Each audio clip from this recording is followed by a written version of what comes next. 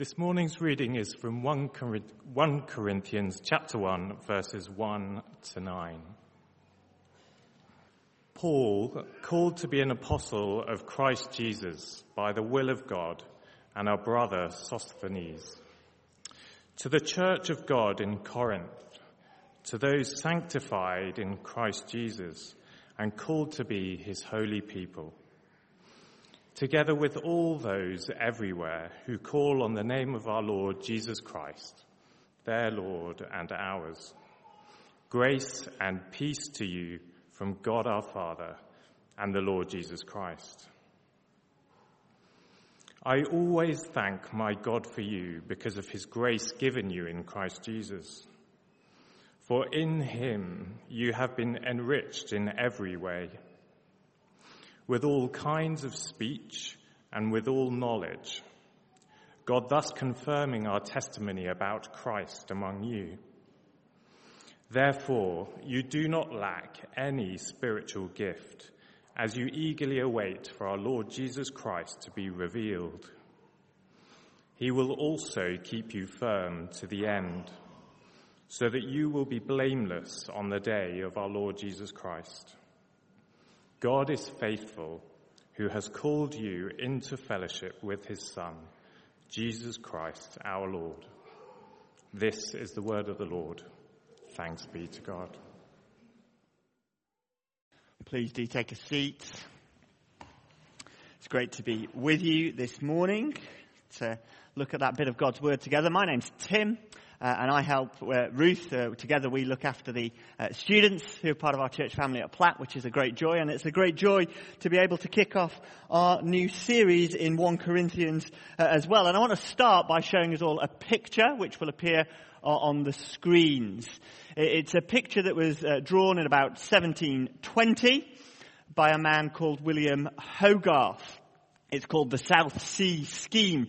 There'd been a bit of a financial crisis earlier on in that year, and there'd been a financial collapse, an economic collapse. And Hogarth draws this picture to take a few pot shots at people who he thinks are responsible. And there's lots going on, and you might not be able to see all the details. Let me just pick out a few things for us, though. First of all, on the right of the picture, as you look at it, there's the bottom of a big monument. And you won't be able to see the words on there, but it's saying this marks the destruction of the city of London. And on top of the monument, you might just pick out there are two foxes fighting each other. And Hogarth says this is the problem. This is what's gone wrong in London. It's competition. Everyone fighting each other, and there have been casualties as everybody's fighting against each other to get ahead, get on top, get one over on everyone else, which is where the financial collapse had happened. You might be able to pick out in the front of the picture there are a couple of figures who've been stripped naked and are being tortured. Those are the figures of honor and honesty.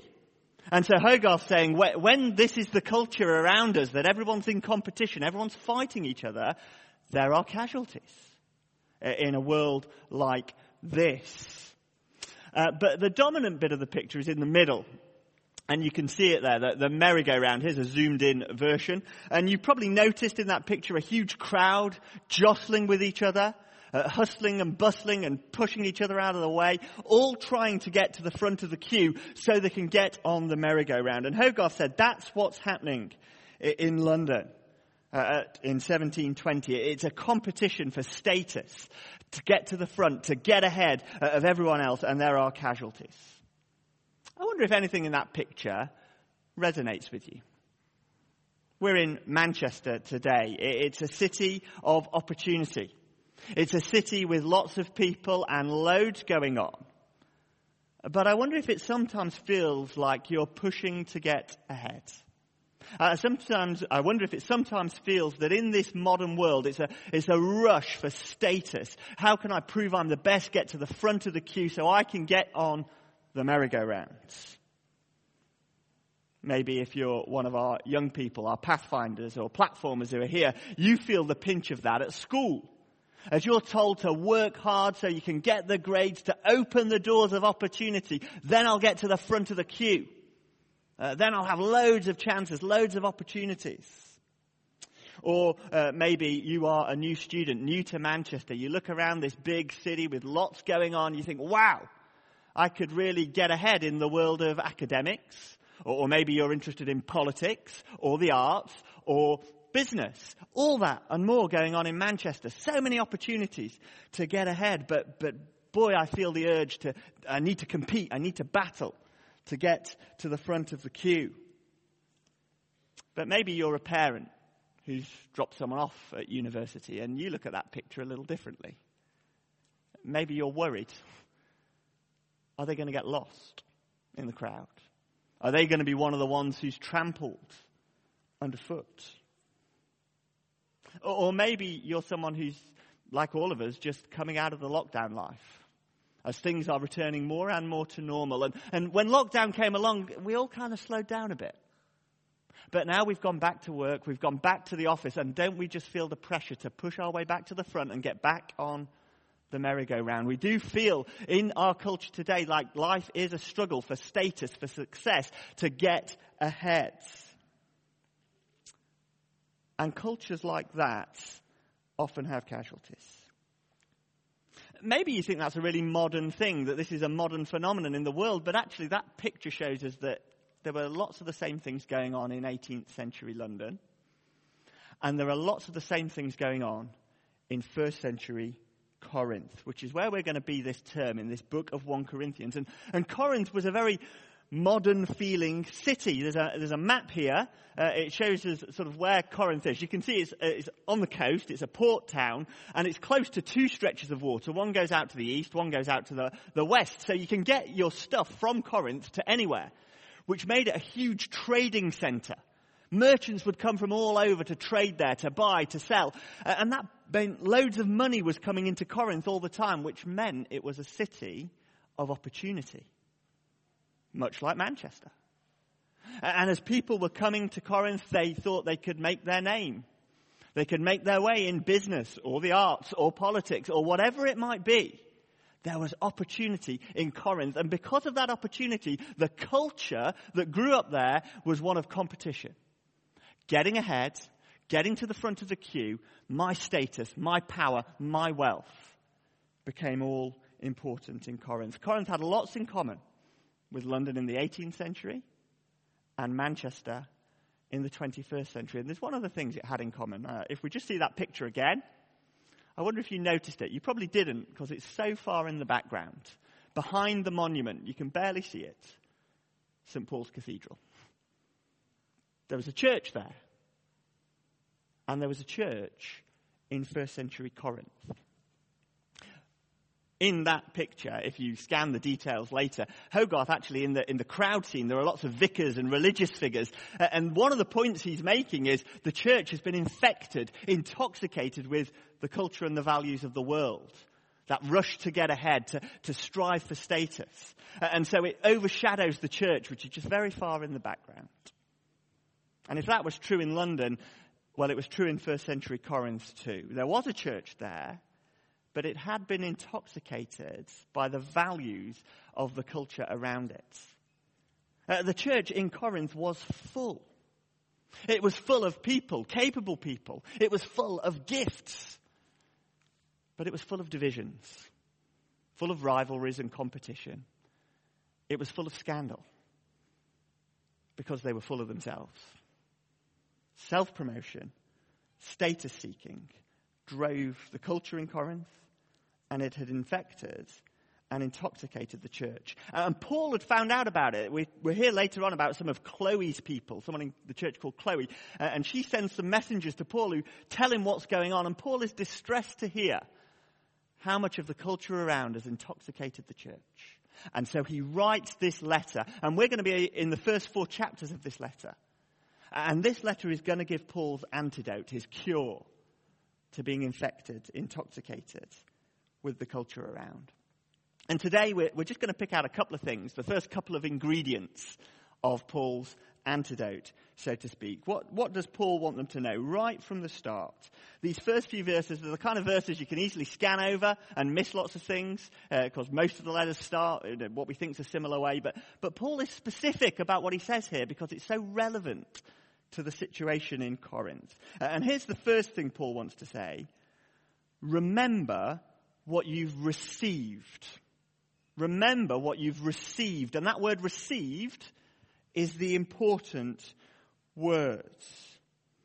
Verse 2, to the church of God in Corinth, to those sanctified in Christ Jesus and called to be his holy people, together with all those everywhere who call on the name of our Lord Jesus Christ, their Lord and ours. Paul wants them to know, first of all, they have received a status. They are sanctified, which means set apart. They have a special status as one of God's holy people. And in a world that's obsessed with status and getting ahead, that would have been a very powerful idea. But the important thing is that Paul wants them to know is this is a status that they've been given by God. He's the one who set them apart. He's the one who made them holy. It's not something they've done for themselves that they've earned or deserved by pushing their way to the front of the queue. This is a status that's given. A given status that they have received. And not just them.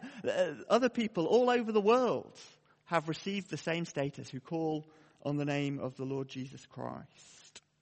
They've received a status and they've received gifts. So verse 4. I always thank my God for you because of his grace given you in Christ Jesus. For in him you have been enriched in every way, with all kinds of speech and with all knowledge, God thus confirming our testimony about Christ among you.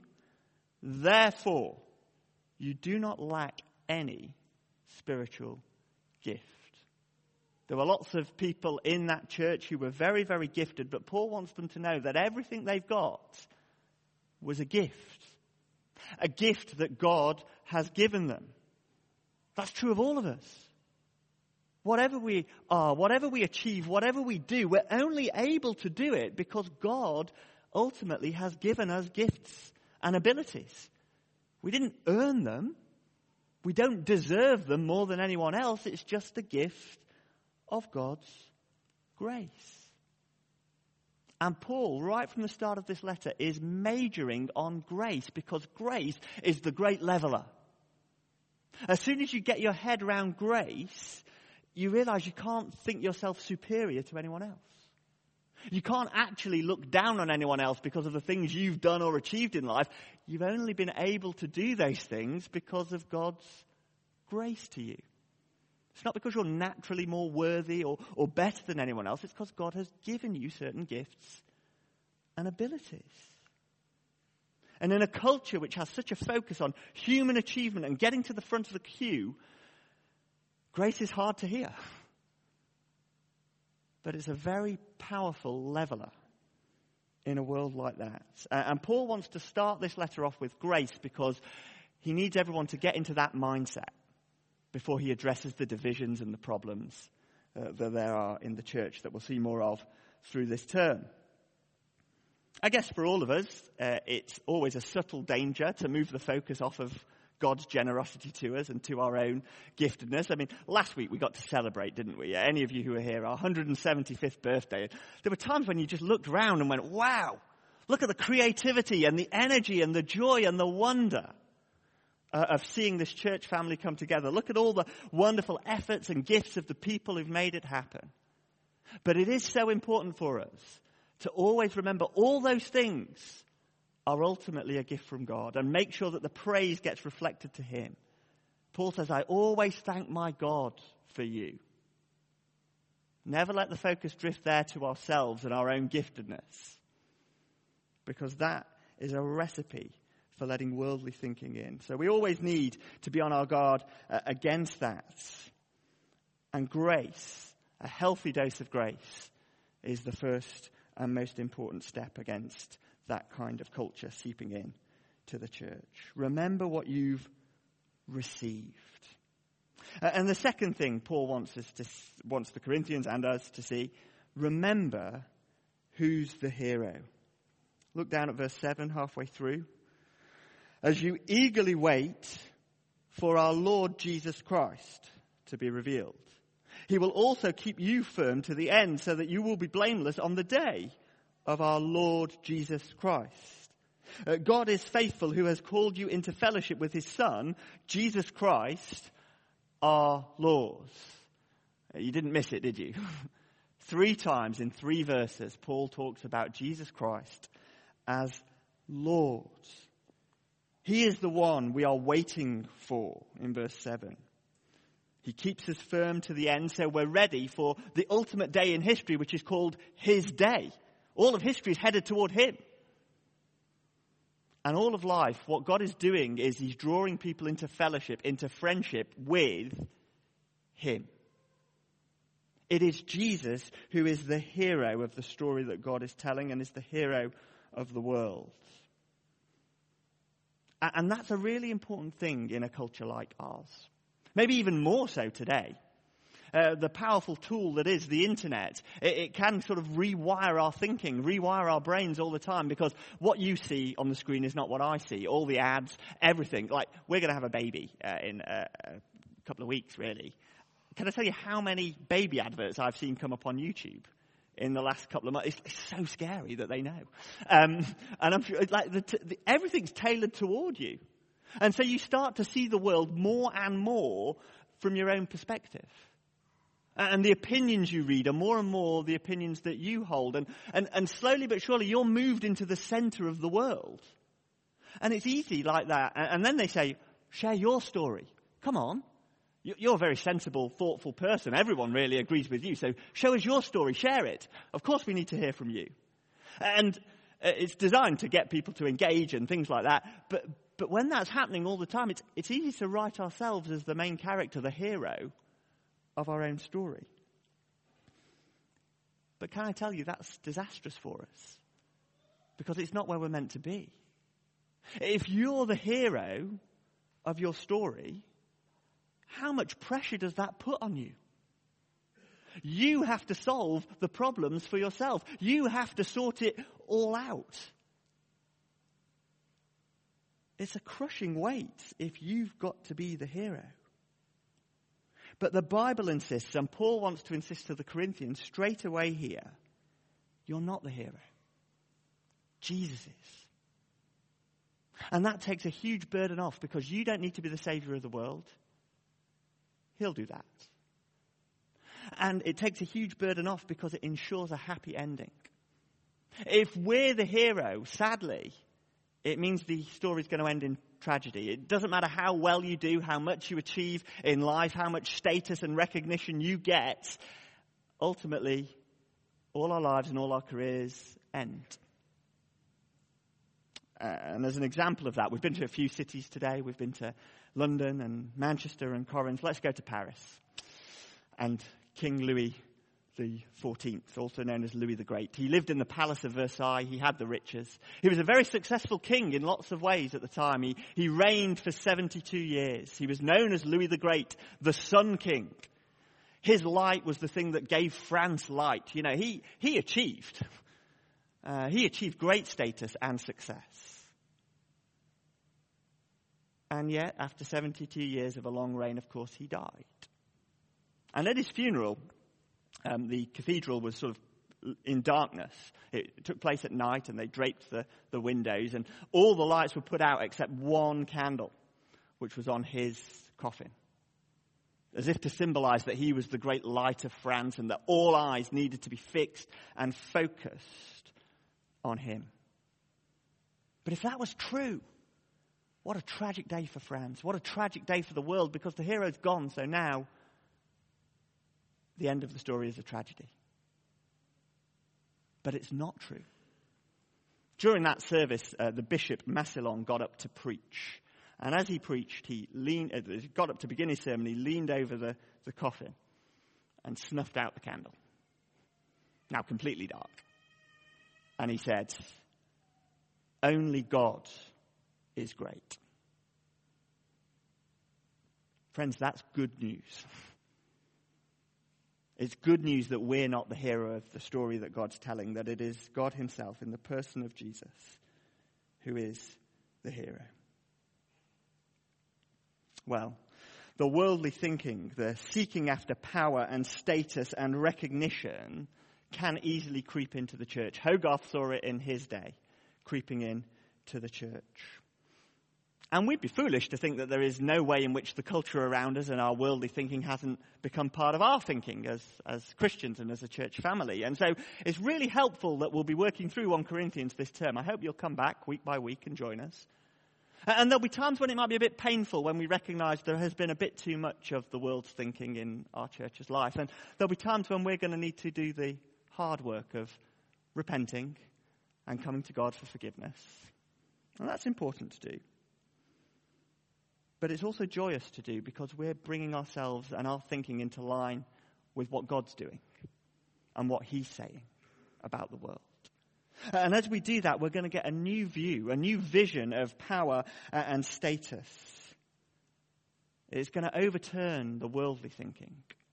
If we just look at that picture one more time, and that the cathedral, St. Paul's in the background, you won't even be able to make out there the tiny little cross on the top of the dome of St. Paul's.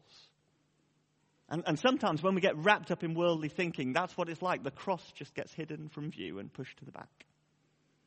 And what this letter and what the Apostle Paul are going to do is he's going to drag that cross from the back corner of the picture, and he's going to bring it front and center. You can barely see it on that screen, but hopefully it'll be shining much, much brighter as we look through 1 Corinthians together. And when we look at that, it will overturn our thoughts about power and status. I hope you come back to hear that, because it's what the church needs to hear. It's what we all need to hear, especially so in a culture like ours. Let's pray.